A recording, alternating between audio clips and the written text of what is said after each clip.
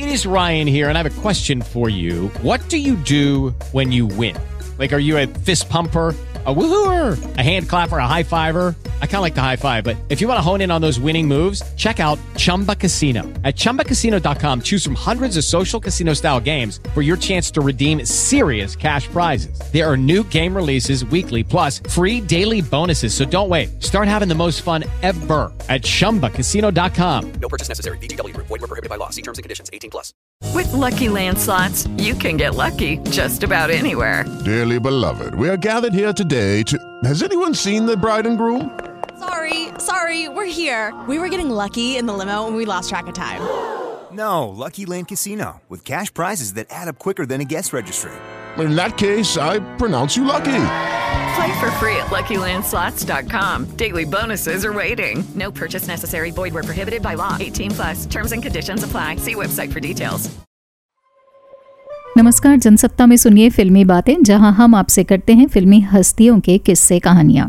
पिछले हफ्ते फिल्म जगत से दुखी करने वाली खबरों का सिलसिला चलता रहा। ये खबर मशहूर गजल गायक पंकज उधास के निधन की थी, जिन्होंने 80 के दशक में गजल की दुनिया में एक नया कीर्तिमान स्थापित किया। आज सुनते हैं पंकज उधास की जिंदगी से जुड़ा कुछ किस्से कहानियां। 80 का दशक था, टेलीविजन का अतिक्रमण नहीं हुआ था। घरों में तब रेडियो ही मनोरंजन की बुनियादी धारा थी और मामूली सा टेप रिकॉर्डर घरों की शान।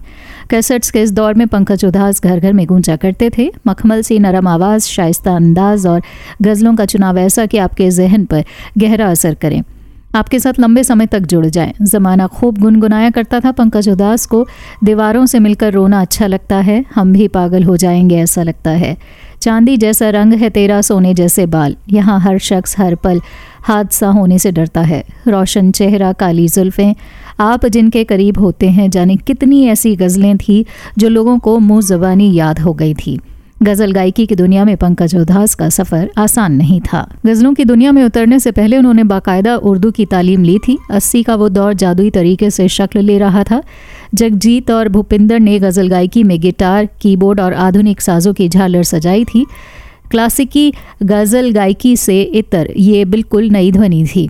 क्लासिकी शायरों से अलग यहाँ आम जिंदगी की बातें करने वाले शायरों को चुना जा रहा था। ऐसे दौर में पंकज उधास ने अपना पहला कदम रखा गज़लों की उर्वर दुनिया में और उनका एल्बम आया आहट। ये अब्दुल हमीद अदम की गज़ल थी। आहट बड़ा लोकप्रिय हुआ और पंकज उधास के कदम गज़ल गायकी में जम गए। इसके बाद शुरू हुआ लगातार एल्बमों का सिलसिला। पंकज उधास के लिए गज़लों की नाजुक और नरम दुनिया में कदम रखना किसी करिश्मे से कम नहीं था। वो हमेशा अपने इंटरव्यूज़ में बताते रहे कि उनकी मातृभाषा गुजराती थी। गुजरात में सौराष्ट्र जैतपुर में उनका जन्म हुआ था। उनके दादा भावनगर स्टेट के महाराज के डिप्टी दीवान थे और पिता सरकारी नौकरी में थे।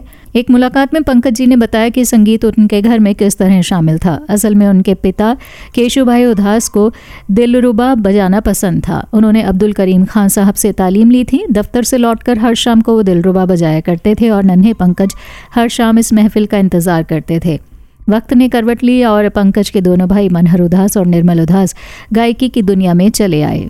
मनहर उधास तो मुंबई आए और वो फिल्म संसार में संघर्ष करने लगे। अपनी बिल्कुल अलग आवाज़ के ज़रिए उन्होंने अपने कदम जमा भी लिए। पढ़ाई ख़त्म करने के बाद पंकज मुंबई आए और उन्होंने सेंट जेवियर्स में दाखिला लिया।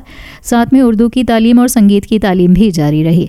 सन 1972 के ज़माने में उन्होंने संघर्ष के दिनों में अपना पहला फिल्मी गीत उषा खन्ना के संगीत निर्देशन में फिल्म कामना में गाया था, पर इसके बाद की राह आसान नहीं रही।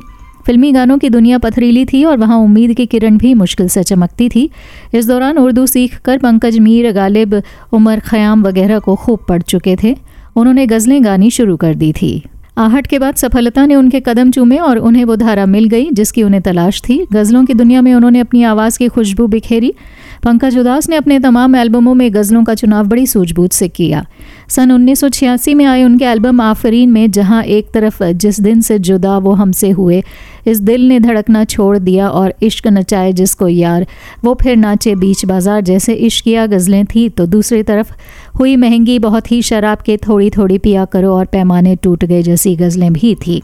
ये गज़लें महफिलों की जान बन गई। देश के कोने कोने में ये गज़लें गूंजने लगी। हमने देखा कि तब शादियों और जन्मदिन के उत्सवों में भी लाउडस्पीकर पर पंकज उधास की गज़लें बजा करती थी। ऐसे दूसरे गज़ल गायकों के साथ नहीं हुआ। पंकज उदास के साथ शराब, पैमाना, रिद, मैकादा, मैखाना पूरी तरह से जुड़ गए। उन्होंने भले ही दूसरी गज़लें भी गाई, लेकिन शोहरत की बुलंदियों पर यही गज़लें ज़्यादा पहुंची। अपनी बातचीत में पंकज जी से जब पूछा गया कि आप पर ये इल्ज़ाम है कि आपने शराब वाली गज़लें ख़ास तौर पर गाई और गज़ल गायकी के एक ख़ास मिजाज को बढ़ावा दिया, उन्हें हमेशा इस पर एतराज़ रहा। उन्होंने कहा कि इसके पीछे म्यूज़िक कंपनियों का बड़ा योगदान रहा। जब उन्होंने देखा कि ये गज़लें लोकप्रिय हो रही हैं तो रिकॉर्ड कंपनियों ने एक चालाकी भरा काम ये किया कि इन गज़लों को एक साथ संग्रहित करके रिलीज़ करना शुरू कर दिया। पंकज जी हमेशा कहा करते थे, मेरी तमाम गज़लों को सुन लीजिए, आप पाएंगे कि एक छोटा सा हिस्सा ऐसा है जहां शराब से जुड़ी गज़लें हैं।